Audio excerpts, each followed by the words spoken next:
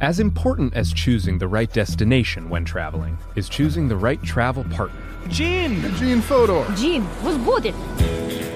But be careful, because the worst trips result when two partners have two different agendas. The CIA really need your help, Gene. Freeze, Americano! Gene, run! Listen to Fodor's Guide to Espionage on the iHeartRadio app, Apple Podcasts, or wherever you get your podcasts. Something that makes me crazy is when people say, well, I had this career before, but it was a waste. And that's where the perspective shift comes, that it's not a waste, that everything you've done has built you to where you are now. This is She Pivots, the podcast where we explore the inspiring pivots women have made and dig deeper into the personal reasons behind them. Join me, Emily Tish Sussman, every Wednesday on She Pivots. Listen to She Pivots on the iHeartRadio app, Apple Podcasts, or wherever you get your podcasts. I'm Saleha Mohsin, and I've covered economic policy for years and reported on how it impacts people across the United States.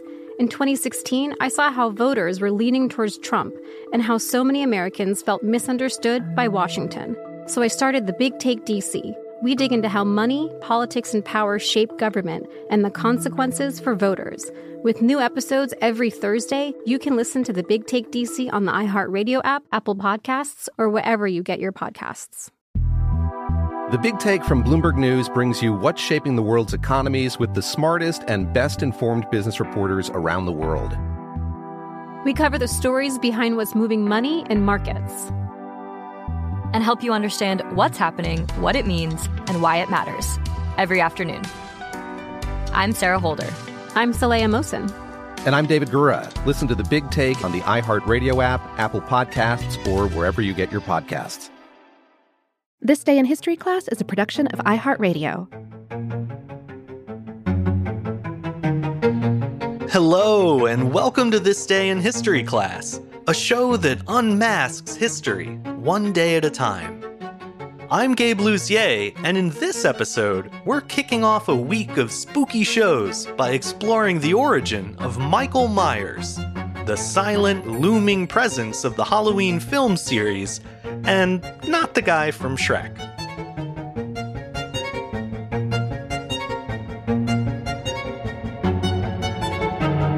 The day was October 25th, 1978. John Carpenter's seminal slasher film Halloween premieres at the AMC Empire Theater in Kansas City, Missouri. The story of the film follows a masked murderer who escapes from a mental hospital and returns to his hometown to resume his killing spree.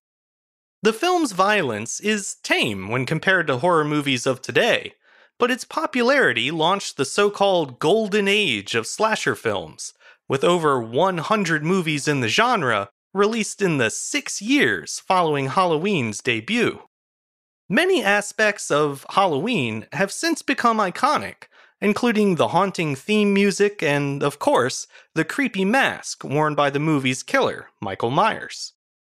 Halloween was also the major film debut of Jamie Lee Curtis, who has since gone on to reprise her role as Laurie Strode in a number of Halloween sequels. Curtis is now considered one of the best scream queens in movie history, with her character serving as an early example of the final girl trope in horror movies, which sees the heroine as the last person standing to confront the killer. It's hard to imagine now, but Curtis wasn't John Carpenter's first choice for the role.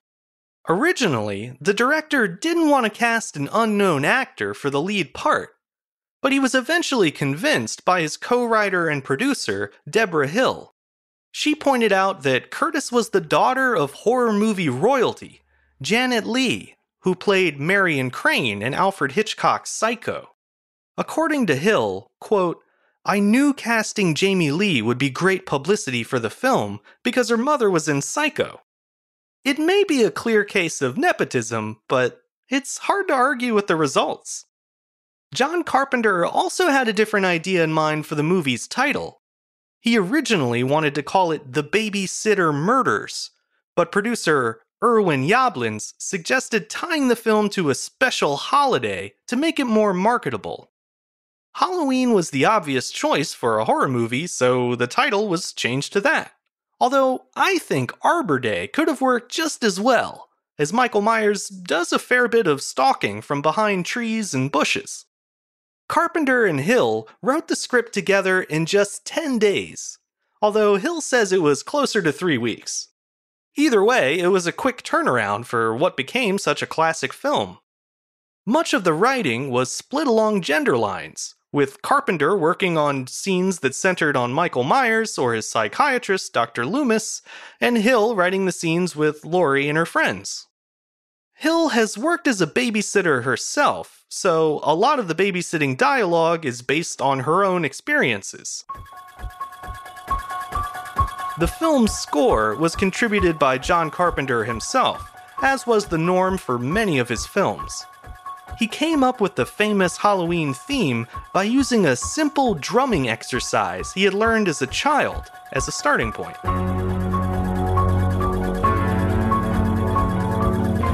The film is mostly set in Haddonfield, Illinois, the quiet town where 6-year-old Michael Myers begins his murderous rampage. After a time jump, we see Myers escape from a hospital in Smiths Grove, Illinois. Both towns are fictional, but they are based on real places. Smiths Grove, Kentucky isn't far from Bowling Green, Kentucky, where John Carpenter grew up.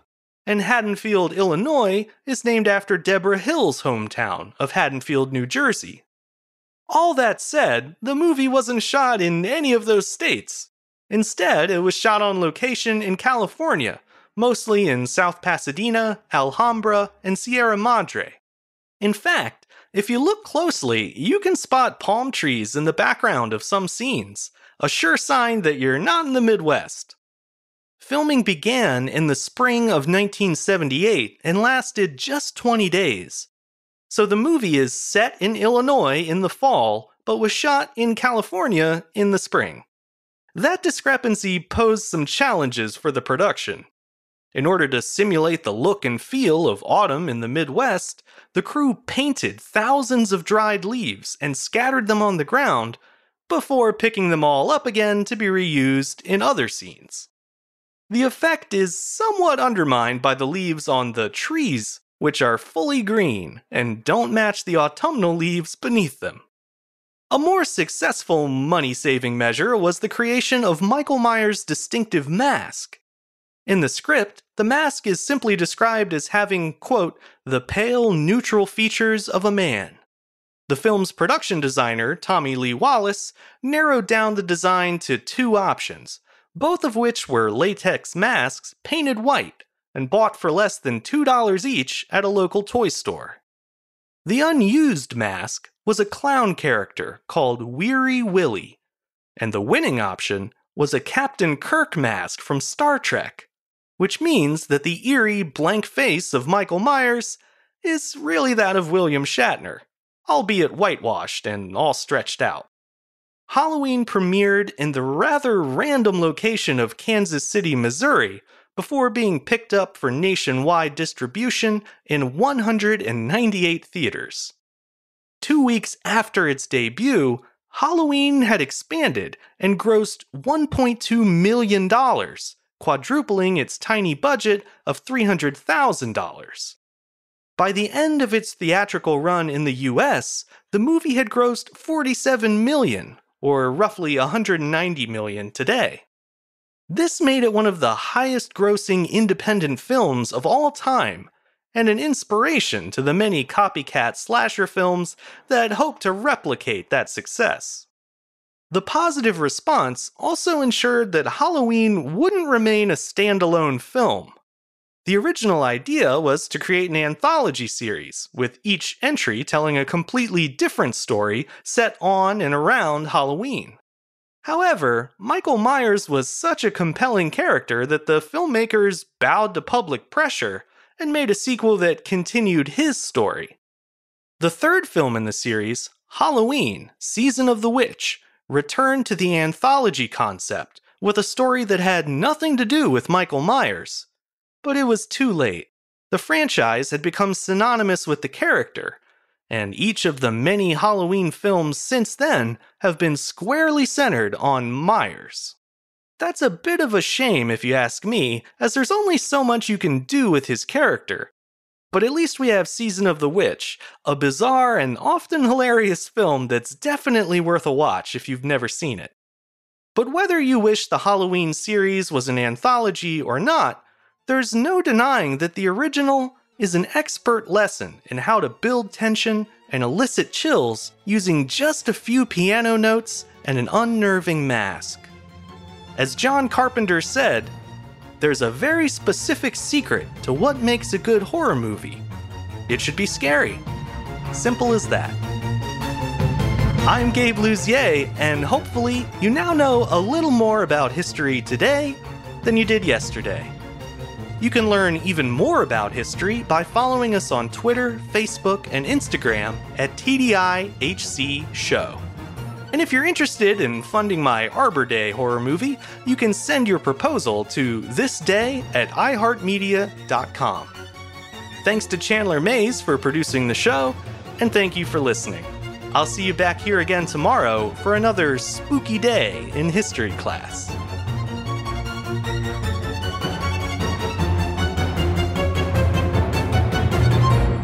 For more podcasts from iHeartRadio, visit the iHeartRadio app, Apple Podcasts, or wherever you listen to your favorite shows.